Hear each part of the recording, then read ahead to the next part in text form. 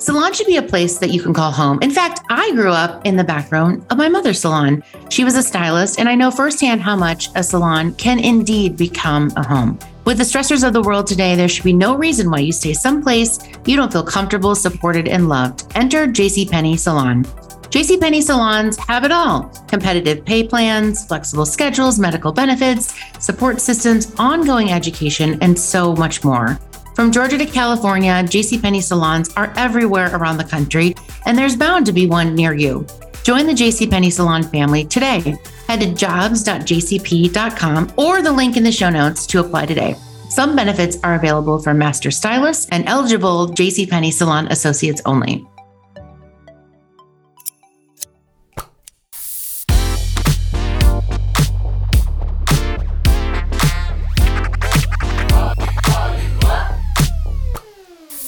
Hey everybody, I'm Kelly Ellers. I'm Jeffrey Lennon. And this is Volume Up by the Tease. So we're going to get into a little bit of the nitty gritty today. We're going to talk about why men... Drum roll. Yep. You can roll your R's. That's right. You're yes. What is the real reason, do we believe, why men are so secretive about hair transplants? Our friends over at Refinery 29 did a great article about this secret that's out there. I mean, AJ of the Backstreet Boys did it, right? Way back when. Those plugs. You're seeing the receding hairlines are now disappearing, and they're coming back into luscious coifs.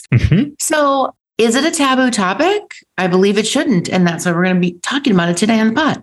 Yeah. I mean, as a guy, I'm sensitive around hair loss and hair thinning. I feel like it's not a secret. Maybe it is. I'm not contemplating, but I'm not. And I feel like this article was, I don't know, sort of illuminating to me because I hadn't really considered some of the things. Right.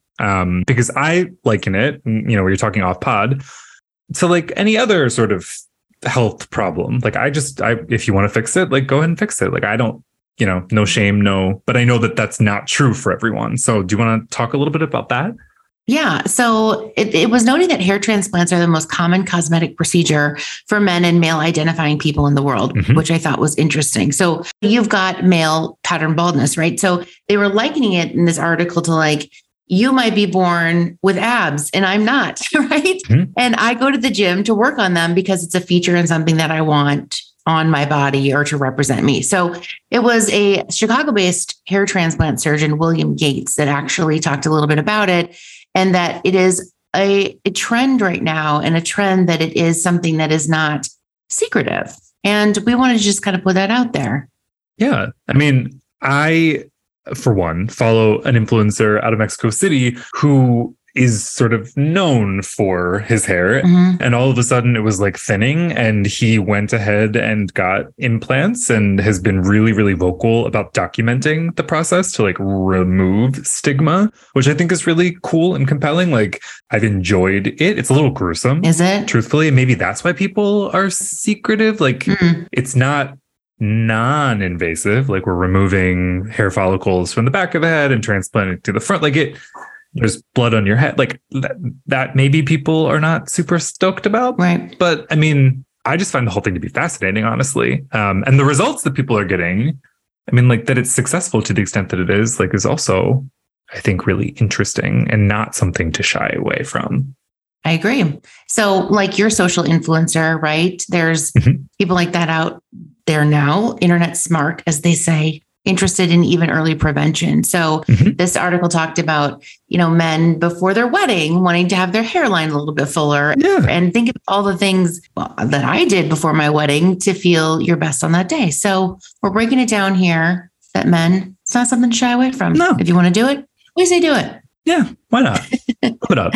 All right. On our last episode, we talked with Nick Stenson, an experienced beauty executive, as well as a hands-on beauty creator. He serves as the Senior Vice President of Store and Services Operations for Ulta Beauty, where he leads a diverse corporate team across 7 business units, oversees trend innovation for hair, skin, brow, and makeup, and sets the strategic course for services and education. That's a mouthful. Yikes. I bet his calendar's full.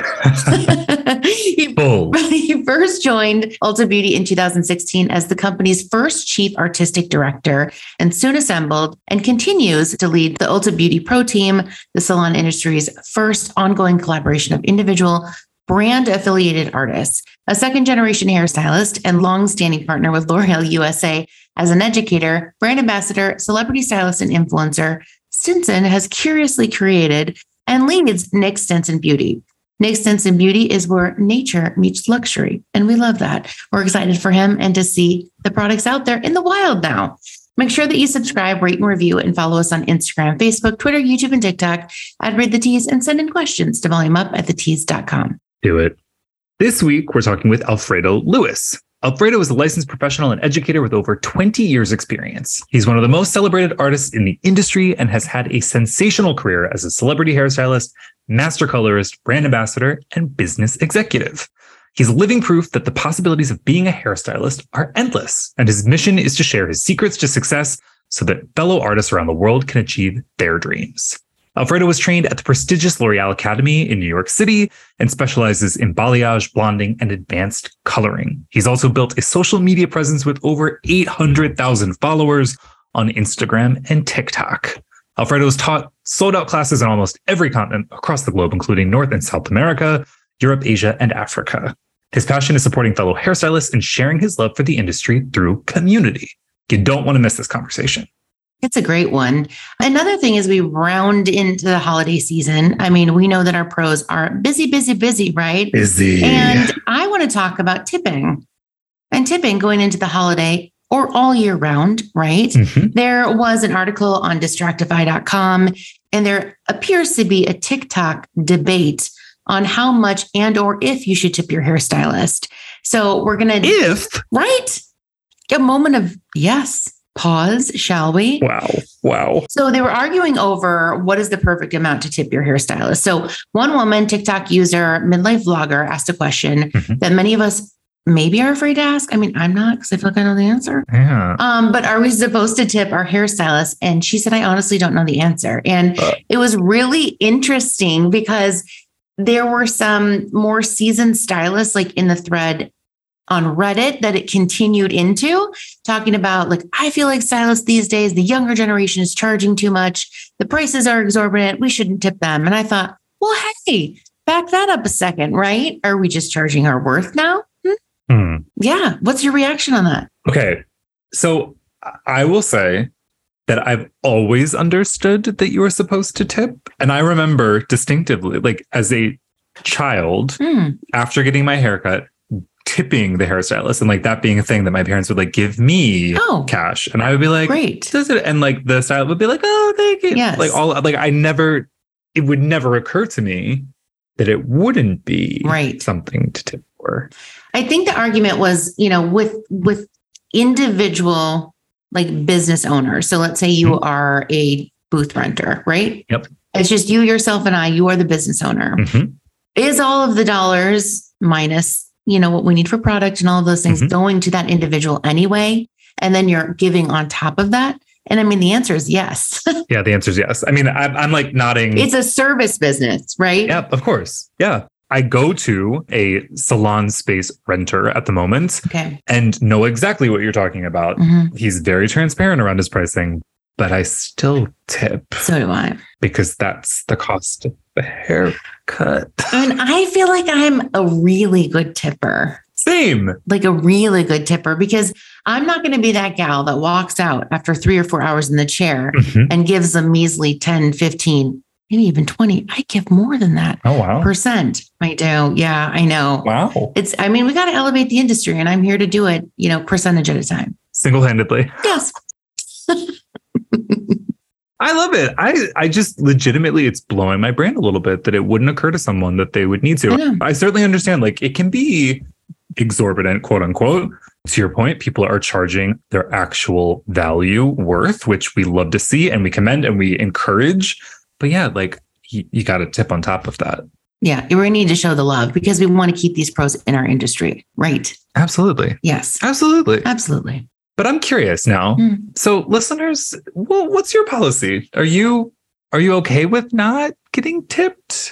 Have you been in a situation where you expected to be tipped, but then didn't? I honestly would like to hear about it from the pros. Or do you build an extra percentage point, however many points into the service and say, no, a tip's needed because you are covering what you feel is a just price for your services and tip combined? Yeah. I don't know. We want to hear it.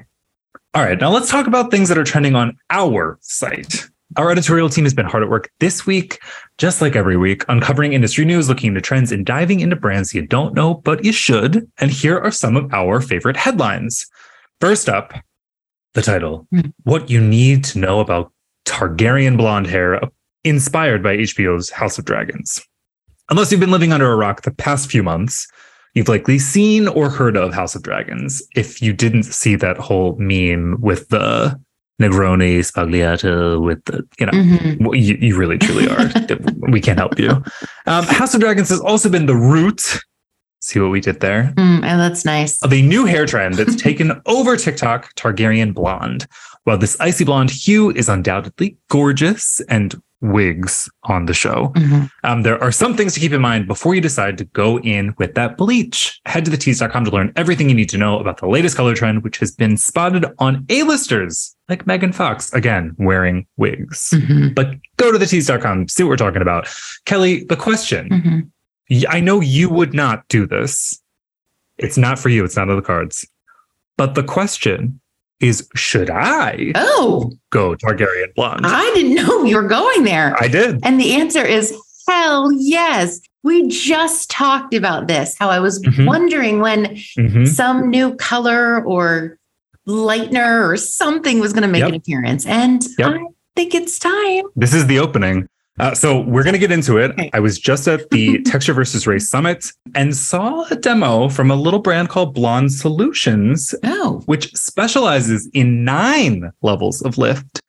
It's Black owned. I love that. It's new to market. A very exciting product. The results that I was seeing were out of this world. Cool. And I feel like I might try it out. Okay. So anyway, spoiler, stay tuned, everybody. Let's get into the next article. All right. All right. Cosmoprof pairs with Salon HQ to simplify salon storefronts. Cosmoprof has made a name in the salon industry for being the leading retailer that carries professional salon products. Now they've announced that they will be partnering with e-commerce platform Salon HQ in order to create a platform that lets stylists create their very own online storefronts. When Cosmoprof noticed a lack of tools for stylists to take online entrepreneurial endeavors, they quickly got to work on building a free for stylists e-commerce platform. The service is customizable, allowing those who use it to really feel good about their storefronts. Head to thetease.com to learn more about this. Kelly, how did it take this long? I'm not sure. And I would like to dig a bit deeper to understand, is this the first to the market? Because I mean, certainly with Cosmoprof, our team over at Sally Beauty Holdings, they're always trying to push the industry forward. And kudos to them for finding a platform for our industry, allowing our pros to make more money. Absolutely. To make selling retail easier. So it took a hot minute, but we're here and we're here for it. Yeah, here for some competition to Amazon.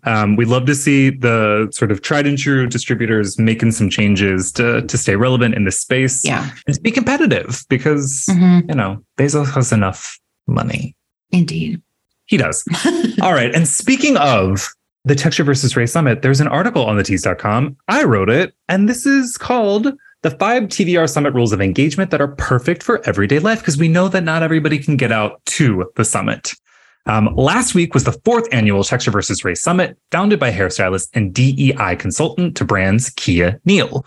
With the mission of tackling the industry's long-standing textural discrimination problem and teaching stylists that hair is a fabric everyone can work with, the TVR Summit 2022 didn't shy away from sensitive topics. Kia opened with People Don't Change, They Choose, and an invitation to attendees to choose to do the work of building a salon professional industry that's more diverse, equitable, and inclusive. Head to thetease.com to learn those rules, but Kelly and I are going to get into it. Kelly, there's 5. Which of them are you bringing into your everyday life? Okay, my number one out of the 5 is listen before speaking. And I think that that's something that I personally need to improve upon. I do. And so I think being more cognizant of hearing all the opinions in the room and deciphering the information and really being open to listening. And perhaps, in collaborative environments, that's just a great no-brainer to start with, right? And then, kind of along with that is being vulnerable. So I think vulnerability and curiosity in any type of business are 2 leading factors to be like, I don't know what I'm doing. Like, can we go over this again? Or I'm going to try it. And if I fail, I'm going to fail, but I'm going to try again. So those are my 2. Listen before speaking and being vulnerable. I love that. So much more to say about TVR. We've got lots of coverage on our socials, and you will be seeing it on thetease.com throughout the coming weeks. And we're hoping to have Kia back to talk about it because it was so impactful. And yeah, you're right. These rules easily applicable in lots of situations, not just within the salon professional context, although especially important there. Agree. As always, so much going on at thetease.com. Thank you to our hardworking editors. We are proud to publish stories that salon pros and consumers care about. Next up, my interview with Alfredo Lewis, a licensed pro educator with over 20 years experience. This is one you're not going to want to miss.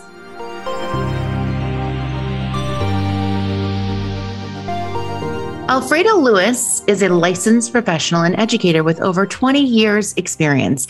He is one of the most celebrated artists in the industry and has had a sensational career as a celebrity hairstylist, master colorist, brand ambassador, and business executive. We love that. All of the facets.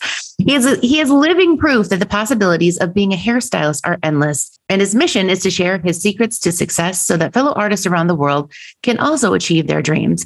Alfredo was trained at the prestigious L'Oreal Academy in New York City and specializes in balayage, blonding, and advanced coloring. He has also built a social media presence with over 800,000 followers. Dang. On Instagram and TikTok. Alfredo has taught sold-out classes in almost every continent around the globe, including North America, South America, Europe, Asia, and Africa. His passion is supporting fellow hairstylists and sharing his love for the industry through community. Alfredo, you are here. We've met your dog in the background. We could not be more pleased to have you both on Volume Up by the Tease. Kelly, it's so nice to be here with you. I know the dog, my baby is outside the door just so because he's quite rambunctious. But it's great to be with you all. Thank you for having me. You got it. So we already offline talked a little bit about the weather. So we got that out of the way. But you know what we're going to do? We want to talk about you. We want to hear all about it. And your accolades certainly speak for themselves. But tell us, let's peel it back to the beginning. Tell us about the beginning, your journey in the salon professional space. I know it's been a long time. I mean, I say over 20 years, it's really probably getting closer to 30, but 20 makes me sound a little bit younger. I know. Yes. You like, once you hit that 40 mark, it's like, ooh, doggy, do we want to go there? But right. But it has been a journey. If somebody would have told me, I was hearing you say all that back, it even makes me it makes me feel great and accomplished. Well, makes me a little exhausted, like I need a nap.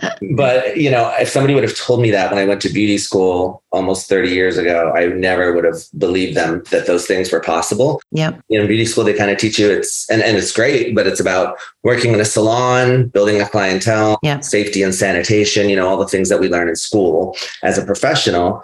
But I really started, I can tell you a funny story. We did salon visitation. I started at a part-time school, and I'm a very anxious person by nature. I'm very impatient. I want to make things happen. So I switched to a full-time school because the 2.5 years it was going to take, it just seemed so far away at that age, being 18, that I decided to go full-time and I changed schools, and we did a salon visitation, and we went all over Los Angeles. That's where I went to beauty school.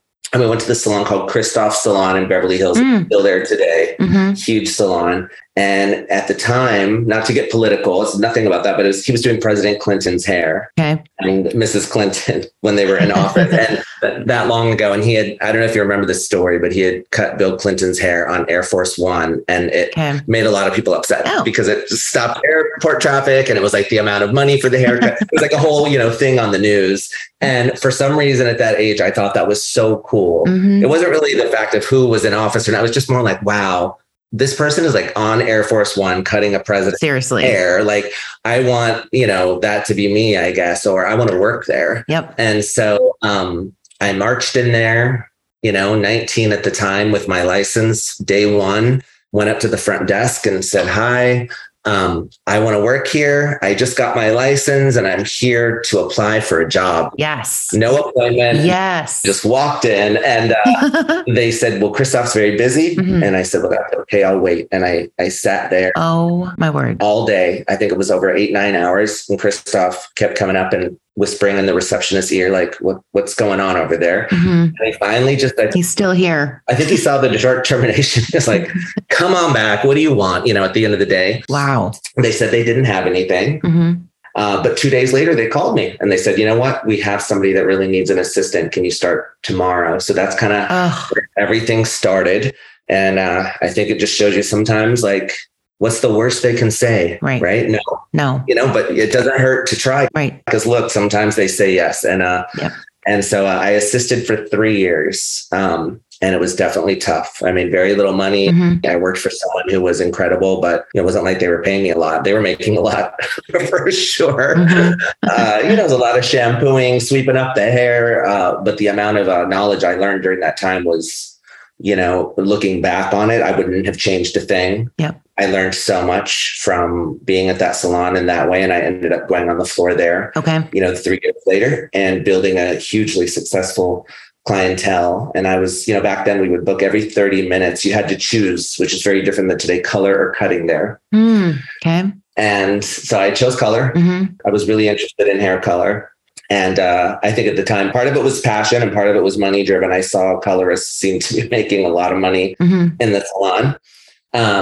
And they would book us every 30 minutes if you had clients. So it was very intense. Wow. Yeah, that's fast. And I did get to a point where I was booked like about a week to 2 weeks in advance. But at the time I had never been to a hair show. And this is like 10 years in. That was my life for about 10 years. Wow. It was great. Making great money at a very young age. Yep. Did several celebrities, and there's definitely that salon was a very celebrity driven salon. So I was in the presence of a lot of really exciting, people always coming in and everybody from Friends, I remember would get their hair done there. Cool. Like, it's just that time of life. Yep. But I got to this point where, believe it or not, I got kind of bored and stagnant. Okay. And I didn't realize what it was at the time, but I think I was almost like a robot. Yeah. Just going through the motions and, grateful because it was success, making good money, but really not feeling the passion anymore like I did in the very beginning. Yep. Okay. So that's quite the story. I love the gusto. I mean, it's telling that you've accomplished so many things in your career already, just from the first story. So when you made the decision to go to beauty school, what were those around you saying? And I'm asking this because we're on a mission to sort of course, always hype and amplify the industry, but also to talk about all of the different things you can do in the industry. So did you have naysayers? Did you have people in your corner that were like, yes, go do this? What was your story? So I dropped out of college after like 6 months. Mm-hmm. And there was a lot of reasons. I mean, I'm gay. And at the time I was living in an area, it was California, but in an area that wasn't, that supportive of my lifestyle. Okay. And not that my parents were, I think my parents, maybe they didn't understand me then. They definitely do now. They're incredible, beautiful people that wonderful, are supportive. But back then, and at that age, I felt like I needed to get out. I didn't want to go through school again. Yeah. And have to, I wasn't comfortable. I wasn't necessarily out yet. Okay. And I just thought going to college, like, oh God, we're going to start this whole process over again. That was really otherwise, I think in today's world, maybe who knows where I'd be. Yeah. But that was the driving force, I think, if I'm being honest. Yep. And I wanted to be an actor, another profession that you for sure are going to make it, right? But I was like, I'm going to be a star. And I went to Hollywood. I moved to Los Angeles and started taking acting classes. Okay. And what I found was that it was incredibly difficult. Mm-hmm. The competition was wild.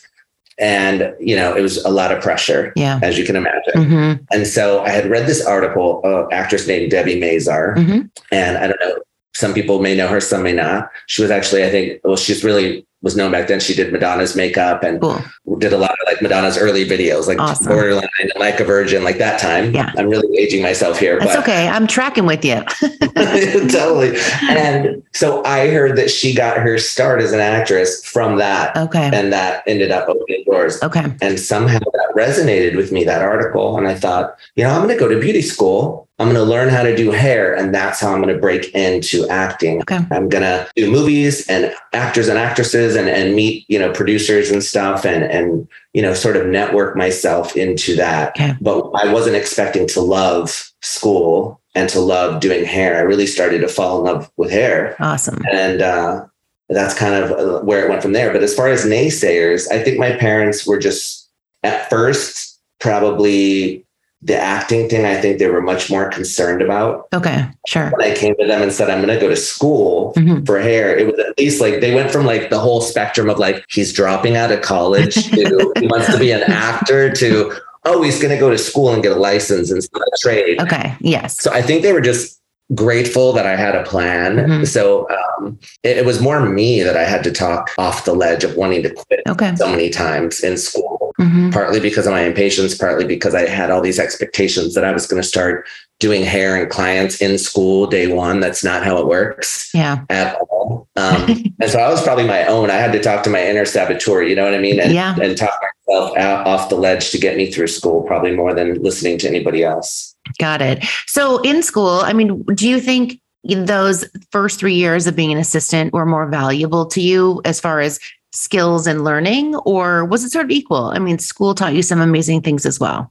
Well, school, you really, at least when I went to school, you really didn't do very much hair. Yeah. It was roller sets, perms, gray coverage, and that was like the last few months, before you take your license, your test. So I learned, many of the techniques I learned as an assistant, I'm still using today. Okay. Maybe I tweak them or reinvent them, but everything I learned as far as formulation, balayage. The reason I'm so big into balayage, that's how I taught when I went to the L'Oreal Academy. They're obviously French and French balayage. And in my salon, most of the people were French. Christophe was from Belgium, but like they were very into hair painting. There was one person in the salon that did foil highlights, if you can imagine. Wow. Like 40 people. Okay. And everybody else did balayage painting, and open air painting. So that's really how I grew up on color. Okay. And I learned that from that experience. And even L'Oreal, working with L'Oreal now, it was a L'Oreal salon. Okay. So a lot of those things, were ingrained in me, and I wouldn't be who I am today if it wasn't for those 3 years. Yeah.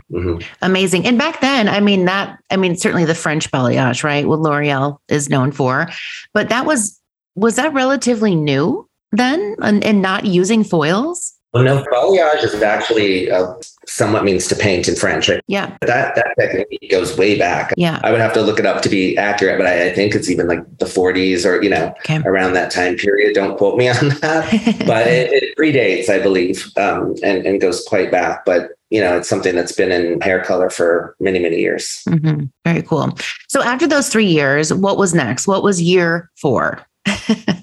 So year 4 was going on the floor, super difficult. Okay. But I did get lucky. I mean, what happened was, which happens in salons a lot for everyone out there, is there was sort of like Christophe had been around for a while and was doing really well, but another salon opened up, salons started opening up. John Frieda, Sally Hirschberger, this new wave, this new era of salons started happening. And a lot of the colorists started to move from Christophe into these, they kind of leave in packs sometimes. Right. Yeah. They have big salons like that. Like they have alliances. It's very political. And so a lot of the people that I was really close with left. Okay. What happened with me is that's when they came to me and said, you are ready. And now is the time, because we're going to have a lot of clients that want to stay. Some will go. Yeah. But many will want to stay because they love the salon. And so this is a great opportunity for you to build. So I would sit there all day reading magazines, whatever I had to do, where some other colorist or stylist would maybe not show up. If they didn't have clients, they would be out, having lunch, having a good time. And I would really just sit there in my chair. And I think that helped me build really fast, because being available and also the reception, knew that I did all the receptionist hair. Okay, perfect. That was smart. There's like a determination with me. It's been since I was a kid, and I still have it, where I'm just like always thinking about how can I make this work. So I'm like, okay, receptionist. To me, it seems like anybody, like it's just common sense, but smart. Everybody sees the receptionist, make their hair look great, blow dry them every morning, do their color. And then clients are going to be like, I love your color. Oh, Alfredo did it. Yeah. So it took me 2 years, I would say, to build a really substantial clientele. Okay. But maybe a year to where I felt like I could be comfortable. Okay. Got it. So then how many years did you spend at that salon? And then what was next? I mean, we're going to get to your time at Matrix and what you're doing today, but give us a snippet of what happened in between. So from assisting to on the floor, I was at that salon for 11 years. Wow. That's great. That's a long time. Yeah. I stay. I usually stay for most instances in my career. I find that I'm very loyal. Yeah. It has to be something that it just doesn't fit or a reason for me to not want to, like when I decide to have a relationship with someone, whether it's a salon or a brand, like that's a big decision for me. And I stick to it. It's a marriage of sorts. That's great. So after that time, what happened is finally another salon opened. Okay. At the Argyle Salon and Spa is what it was called. And a lot of people had went over there. And that time I did move over there. Okay. It was a very boutique salon. It was at the Sunset Tower Hotel in West Hollywood. And it was just such a cool place. And I went there and they had already had their team. I came a little bit later. And I have to say, I wasn't at first welcomed to the salon. They kind of had their clique there. Yeah. And I was coming in and, it can get very competitive in our industry. Even more so now, I think, there's so much competition out there. So there was a lot of people in the salon that did not want me to come at first. Okay. But what happened was a color correction came in that nobody wanted. And I took it. Okay. And, they kept coming over and looking at me and like seeing, I think they probably wanted me to fall on my face and have it come out terrible, but it came out really good. And the people it was funny. There was kind of one leader, I won't say that, but that was sort of the one, and he came over and said, wow, you just earned my respect right there. And from that day forward, we were friends, All right. So it all worked out. But what that salon, what some people, I'm sure many don't know, is they started the brand Brazilian Blowout, the smoothing treatments. Oh, of course. Wow. Okay. So now we're getting into that era. And that was when I was still burnt out, like I said, and I had never been to a show or anything education. And they were doing these classes at the salon every week, and you had to get certified in order to do the service. And so they came to me and said, we think you have a great personality. We think you would be great. We really need educators. We're blowing up. Totally. And all these celebrities are talking about us. And it was like Nicole Kidman. And in fact, I think it was Jennifer Aniston again, but that whole, so many big celebrities. Nicole Richie, I think, was the first one actually who really blew it up. And they said, we'd love for you to come to a class and, get certified. You can start doing the service here, but also, we'd like you to think about possibly doing the class yourself. Yeah. Amazing. I didn't want to go. I said I wasn't feeling well that morning. And one of my fellow stylists was like, you promised that you were coming. Like, you're not sick. I just was so, I think honestly, I probably felt like I didn't need it. I'm busy. It didn't click with me what was missing, why I was feeling stagnant. And it really was education. Wow. Interesting. Yeah. And so that class, I was so moved. It was the owner. Her name is Brittany Hinker, a Brazilian, and now still there. But the way she presented that class and the educator that she had with her, that they were bouncing back and forth. She was talking about the business and why they started back then, and then the educator was talking about how to do the service and what it had done for their career. And I was so moved by just the room, the questions, the energy, the yearning for education from all these. There was like in this little salon, I think they packed like 200 people in there for these classes sometimes. And it was like a boutique type salon. But I was just like, I want to make people feel how they made this room feel. Yeah. Cool. And I wanted everything. I started doing the service. I was all about it. I started making more money from it. 'Cause at the time that was, a lot of people are making a lot of money from that. But it started small. I started being the person to do the classes at that salon every Monday. Okay. I would come do the class, make a couple $100 extra, but it was really more about the feeling, teaching, sharing. Mm-hmm. It just like lit a fire in me. Like it was like all of a sudden I was so excited about hair again. And I started doing hair shows with them. Okay. I started, being a platform artist and being at like, there's big shows for those listening that maybe aren't, in that, but like, they have one in Long Beach every year, and there's one in New York. It's like ISSE, IBS. There's ABS, which is in Chicago. There's Premiere Orlando. Like there's these big hair shows that happen throughout the US. And I became like very well known in that circle as like a presenter, for this brand. And they really needed a head of education. Well, what happened was the controversy. Yep. We can't talk about unfortunately talking about the controversy that happened with it, that came up. And we went from being at all these classes with all these people to like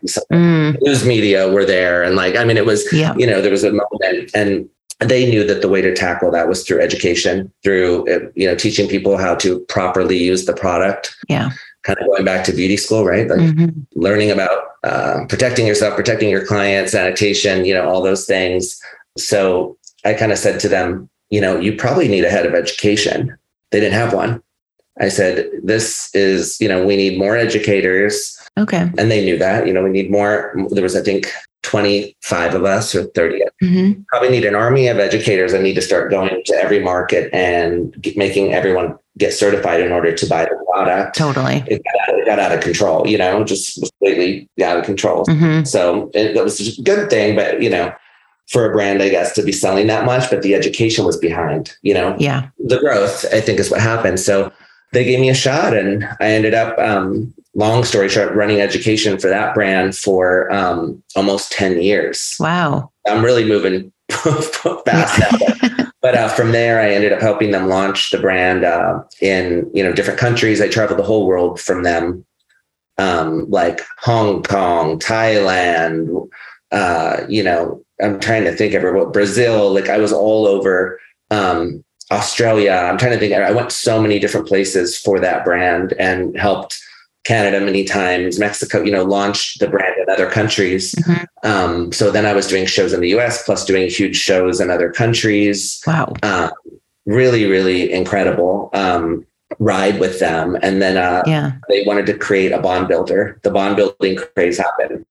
And, they wanted to create, Olaplex was obviously the first of that movement. And, they said, would you be interested in coming up with something a little different or unique? But, and so I got to work with them on that. They have an amazing chemist and all of that, but very cool. The world had changed, celebrity was still important. It still is today. I still love seeing Chris Appleton, what he's going to do on Kim Kardashian's hair next and all that. I mean, it's definitely, but the influencer boom happened, influencer marketing. And I realized that if we wanted this product to be a success, we needed these influencers. And at the time I saw them almost as graffiti artists, sort of, because you didn't know what they looked like. It was pictures on Instagram and just these beautiful rainbow hair everywhere. And these balayage pictures, just these beautiful pictures of models with like just the side of their face showing, but you didn't really know who the person was at first. True.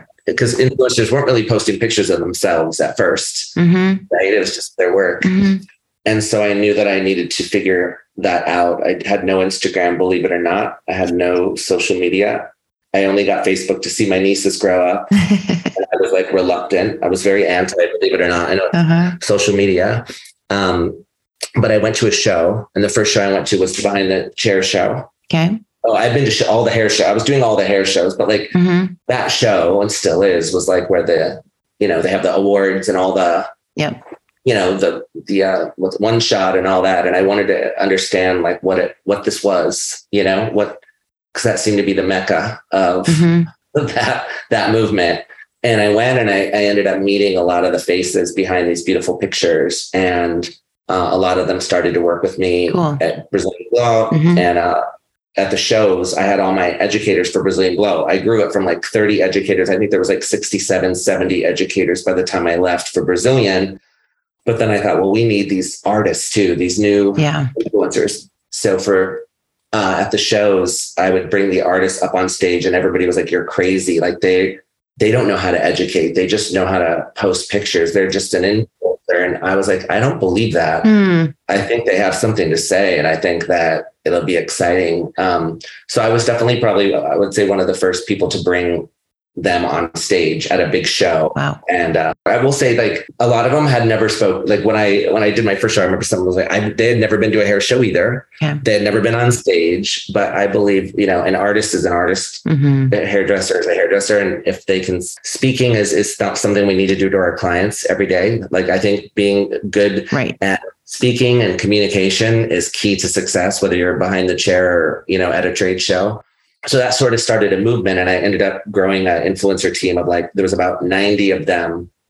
Some would be paid and some would get product in exchange for posting about that product. And that really is when I became well known and started the journey into social media. Got it. Because I had just started, and I think I maybe had 5,000 followers on Instagram. Yeah. I mean, that was one of my questions, like now you're an incredible content creator and that's what we have to be on social, right? But I was curious if it was luck or timing or kind of what that was. So thank you for explaining kind of how you got there from a social standpoint. It was an accident, honestly. I had no intention I wanted to build them. Okay. I got really close with many of them and I'm still friends with many of them today, work with them. The people that worked with me at that time, we're talking like 2014, maybe around that time. But they would all want me to be on their videos is what happened. They were like, you do amazing hair. You should collaborate with us. And at the time they would build each other, a lot of them, by doing collaborations. And I see. Yeah. So we would set up these meetings where like 8 or 9 artists would show up and we'd get a bunch of models and say we'd do their hair for free. Okay, cool. And we would all jump on models together and create this content. At first it was pictures, but then video came in and we started making videos together. And, sometimes it would be like a barber, like A-Rod, A-Rod is huge. Like he would be there, or Philip Wolf, who I still were like so close. Yeah. Asil. There were so many huge artists back then that we would all get together and create content. And through that process, I was head of education for the brand, but they worked with me. They were like my team. Yeah. I don't know. I mean, I was the same age as them, but I felt like they were like my kids or something, like my family. They would post me and tag me. And so all of a sudden, the next thing you know, I've got 10,000 followers, 40,000 followers, 50,000 followers.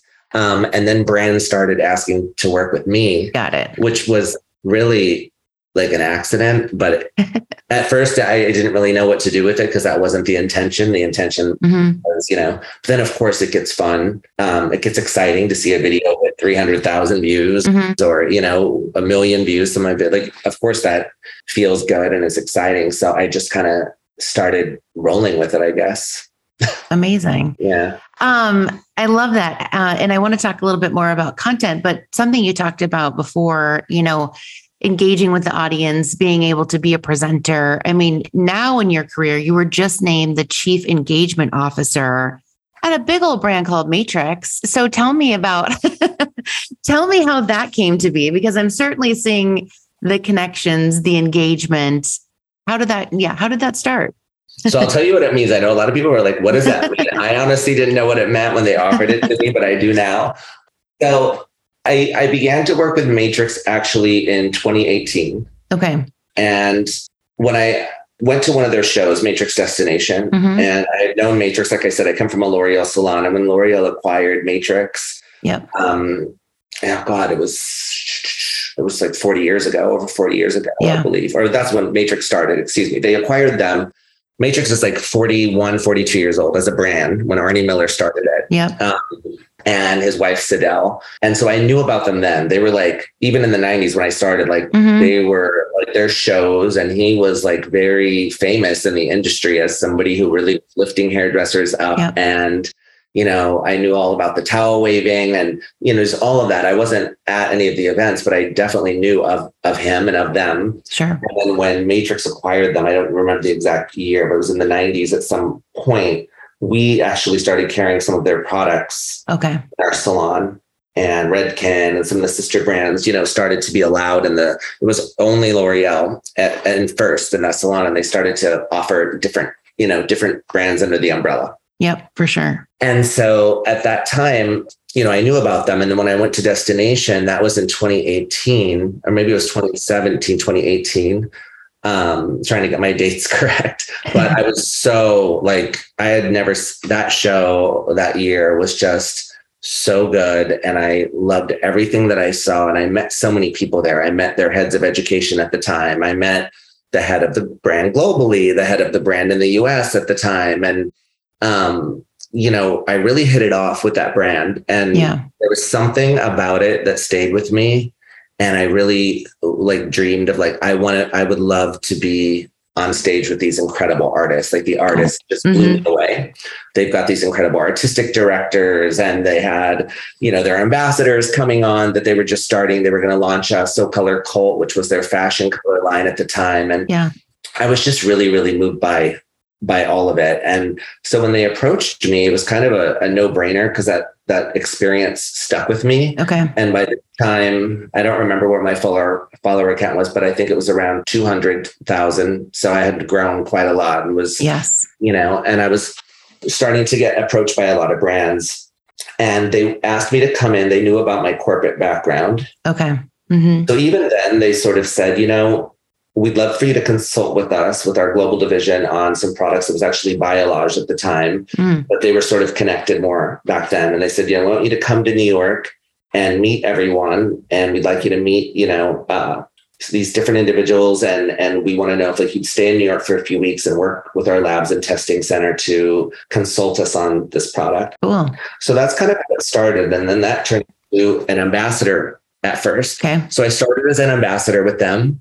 And I had joint deals. I worked with a lot of people don't understand with some of these large brands. There's the global division, which creates the products that you see in, your SalonCentrics or what have you. And, in Salon. And then there's the countries, obviously the US, the largest country for most brands. And of course it's no different for Matrix. Mm-hmm. And so there's really two segs, or whatever you would call it, of the brand. And so I was fortunate enough to get to work with both. Okay, cool. And do a lot of shows for Matrix in the US. I started doing the trade shows like how I did with Brazilian, but this time it was really great for me because I'm a hair colorist. Mm-hmm. So to finally get to work with a brand that was one of my favorite color brands in the industry was like a dream come true. Yeah. And that was really the goal. And then the global team started sending me to countries and, photo shoots. And then I started to get to do my first institutional global brand photo shoots. And that was so exciting for me to, huge shoots. I mean, gigantic in the warehouse with the makeup and fashion and wardrobe and professional models. And it's all the campaigns that you see in SalonCentric or on Box, the professional photos. And so to get to be a part of those shoots and create a lot of the colors that were being used to launch, innovations and campaigns was super exciting. But I feel that they always knew that they wanted to bring me in a more corporate way. Okay. So in 2018, I was approached by Shane Wolf, who's now the president of L'Oreal Global. And he's been on the podcast. He's amazing. Oh my gosh. Well, Shane's awesome. Well, hi, Shane. Hi, Shane, if you're out there. But they did a big show and they were getting ready to come on. And things were changing. They were restructuring, and Shane was going to come in and lead American brands at the time. Yep. And I had never met him. I knew of him, and he actually came and spoke to us at that event. Very cool. And that was Global Destination. Okay. So I got my dream came true. I got to do US Destination, be on stage with all the artists that I looked up to, and I got to do the global one with these artists. So I got to do two of them. Before COVID, and Shane told us his story that he was a hairdresser. I'm sure if you talked to him, and that he started, as a educator in the back of his car. Like that's so me. Like I was the one with the cardboard table or whatever, showing up at the salon and setting up my little, mini booth to teach to 15 people or 10 people. And so after they had me MC that show and do hair. So I got to speak, and I think it was really good for me because they were able to see me present. Yeah. Rather than educate. I also did the opening and I mean, they even had me dance with dancers in the beginning. It was that's a whole other podcast, but it was a big show. And I did it. And afterwards, I think he said, you made me laugh and you made me cry. And that's anybody that can do that, on stage has me hooked. And so, they reached out to me a few months later, and the GM was going to be changing. That happens at L'Oreal every so often to keep everything fresh and new. Yep. And they said, we want to know if you would come in and lead education. But there's one catch. You have to move from California to New York. Mm-hmm. This is a New York job and you can't do it remote. And, are you in? And I said, absolutely. Yes. And they told me that they were going to be reinventing the brand and new packaging. Yeah. Now, mind you, this is just to put 2019 still, like end of the year. Mm-hmm. And, we want to do all hair types, all humans. We want to embrace texture. We really want to celebrate, the versatility of the brand and, just bring more brand awareness to, educating on, different hair types, whether it's, everything from straight hair to curly hair and everything in between. We really want to celebrate that. Yeah. And that sounded really exciting to me. So I said yes, and I did it. And I moved everything to New York. Ooh. And I moved like a few weeks before COVID. Oh, yikes. My first day in the office, I'll never forget it. We had a, coffee. They called it coffee time at the time. And it was like, I'm sure it wasn't just me, but that day in particular was my first day. So it was like, let's meet, our new, VP head of education, whatever, like starting today. And, I got my computer, signed some papers, and then it was like, we have an announcement. We are closing and everybody needs to go home. You'll get instructions. Wowza. But, so that was interesting. But you know what? Hats off to everybody at L'Oreal, Shane included, because we figured it out. Yeah. We learned new ways to communicate like we are now through video and to keep education moving. And, we continued with the brand relaunch, and I don't know how we did it, but once we were allowed to, we started doing shoots in very limited conditions. We would only be able to have instead of having 20 people on set, we could have 3 people. Mm-hmm.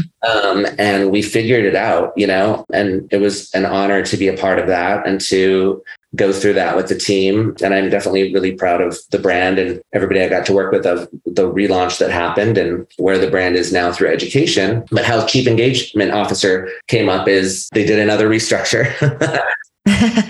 And there you were. Because, I think what they found and what I found is the industry changed so much during the last 2-3 years, and it's still changing. Yeah. And the way that we ingest education and the way it needs to be structured is it just keeps changing. Mm-hmm. So, I wasn't able to go and be on stage as much and talk publicly and go to our countries and, do kind of a hybrid of what I did before speaking on stage. I was on meetings all the time and, behind the scenes a lot because it takes a lot. So, so they changed things up and they changed a lot. Everyone's role, actually. My role as it exists in other brands changed as well for everyone.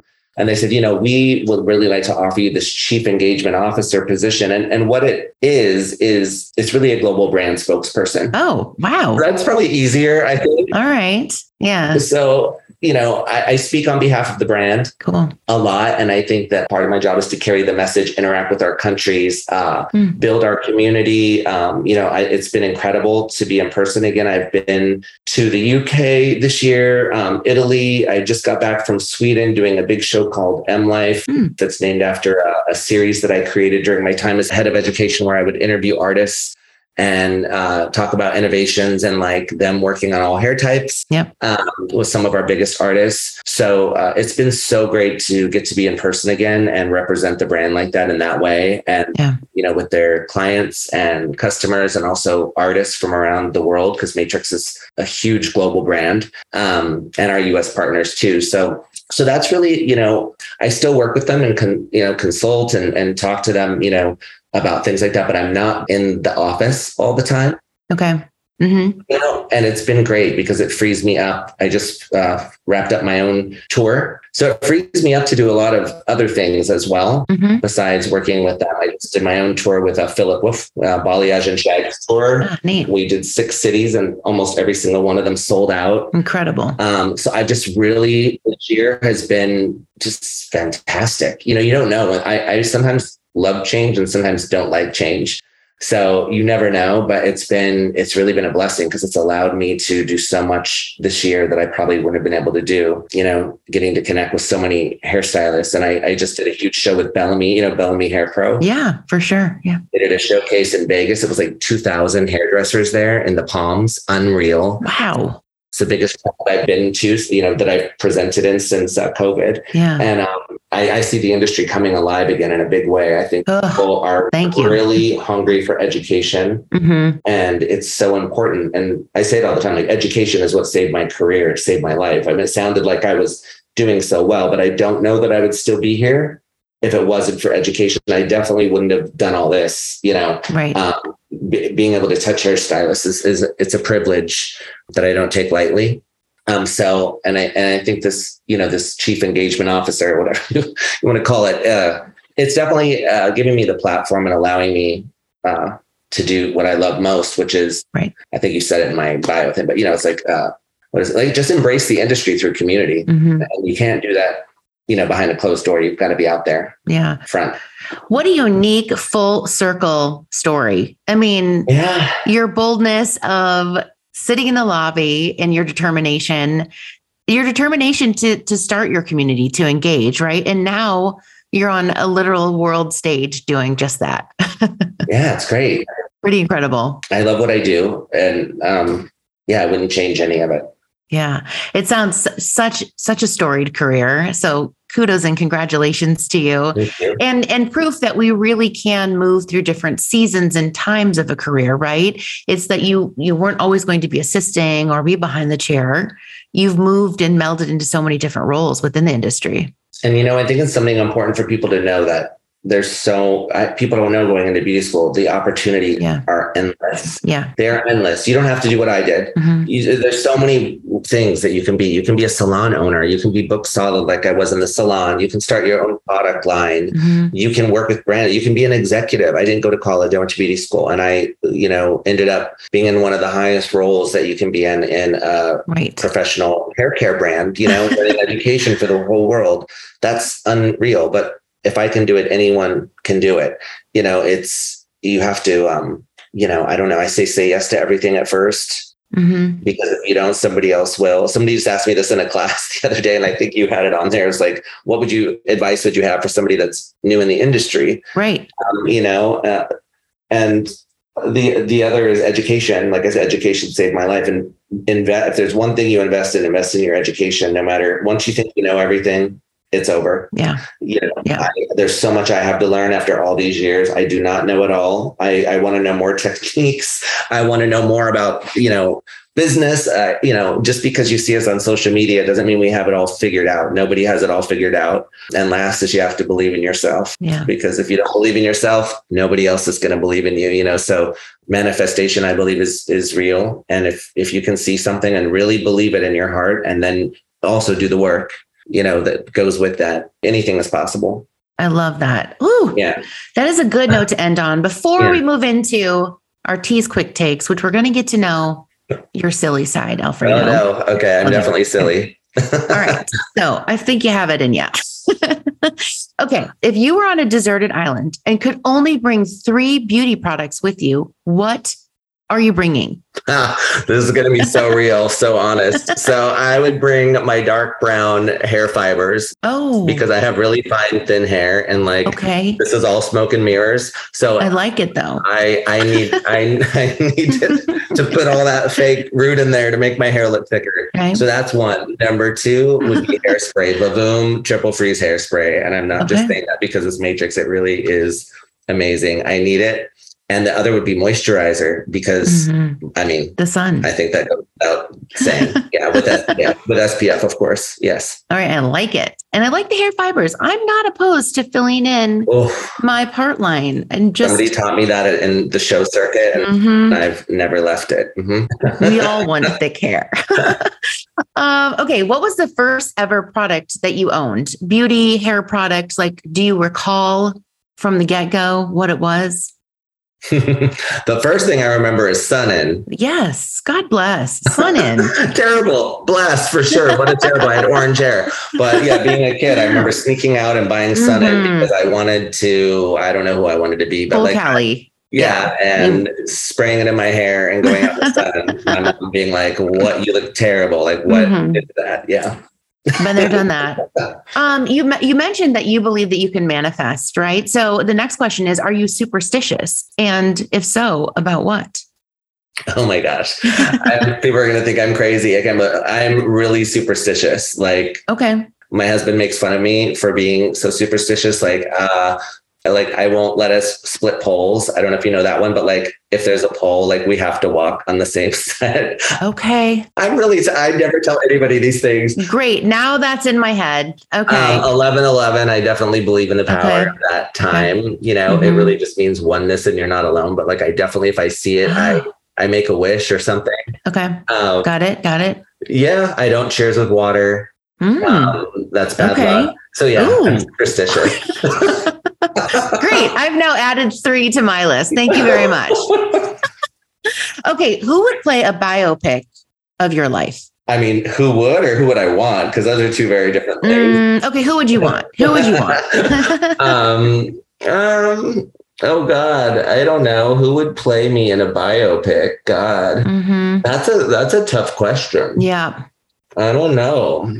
I would want it to be something like me younger. Let's say me younger. Okay. Pick somebody young. Okay. How about Ryan Gosling? But like, yes, way hotter than me. But like, just because. No, don't do that to yourself. I love Ryan Gosling. No. Ryan Gosling is like, yeah, that's fine. That would be my dream. I love Ryan Gosling. Yeah. And who doesn't? If you're out there, Ryan, call me. The last question is, what do you consider the ultimate comfort food? Oh, that's easy. Mexican food. I love tacos. Okay. Tacos. All right. Yeah. Anything. My husband's a chef, and well, that worked out well. He makes just amazing food. It can be anything, but he makes amazing Mexican food. He's from Veracruz, Mexico, and he is. It's amazing. So definitely Mexican food. All right. I like that you have your built-in comfort food chef. Yeah. Just right there. Yeah. That worked out well. Okay. And last but not least, where can everyone is basically following you on social right now, but where can we find you? What is your handle? Instagram, TikTok? Let's share it. So it's the same. Yeah. I'm really getting into TikTok. I'm growing there really fast. It's been super fun to figure that out. It's like a new thing, but I'm on there a lot. Okay. It's Alfredo, ALFREDO _Lewis, LEWIS. I'm the same on Instagram. Okay. I'm Alfredo Lewis Hair on Facebook, and the same on YouTube. All right. Got it. Yeah. So I feel like you might have a busy day the rest of the day. So we're going to end it right there. All right. Well, thank you so much. This was amazing talking with you. And I can't wait to see what happens next. Yes. What happens next? We're going to manifest it. We're going to be superstitious about it. We're going to do all of the things. Amazing. Thank you so much for your time. Our listeners are going to be thrilled hearing from you. And thank you very much for joining us here at Volume Up. Thank you so much for having me. All right. How amazing is Alfredo? I mean, from training at the L'Oreal Academy in New York, advancing his techniques, building a social media presence that's nearing 1 million. I mean, come on, that's insane. And really traveling the globe to educate us on all of his techniques. So what'd you think? I mean, a big fan. Let's just be real. I always love the combos that you get to have, and wish that I could have them only as an observer. Okay. Because I can't top what you guys just did. But it's like that thing of like, oh, I wish I did that too. That was a good one. That was a good one. Basically. And good quick takes, right? Mm-hmm. Do you like the new quick takes? I'm into it. All right. Shout out to the production team. Mm-hmm. Our producers are really hustling to make those quick takes even more relevant for season 2. Let us know what you guys think. Season 2. Yes. And I'm going to think to myself, I don't know what my products are that I'm taking on a deserted island. I've been mulling it over every time I interview. It's so much easier to ask than it is to actually answer. I couldn't do it at the moment. So there's that. All right. I won't do it. You won't do it.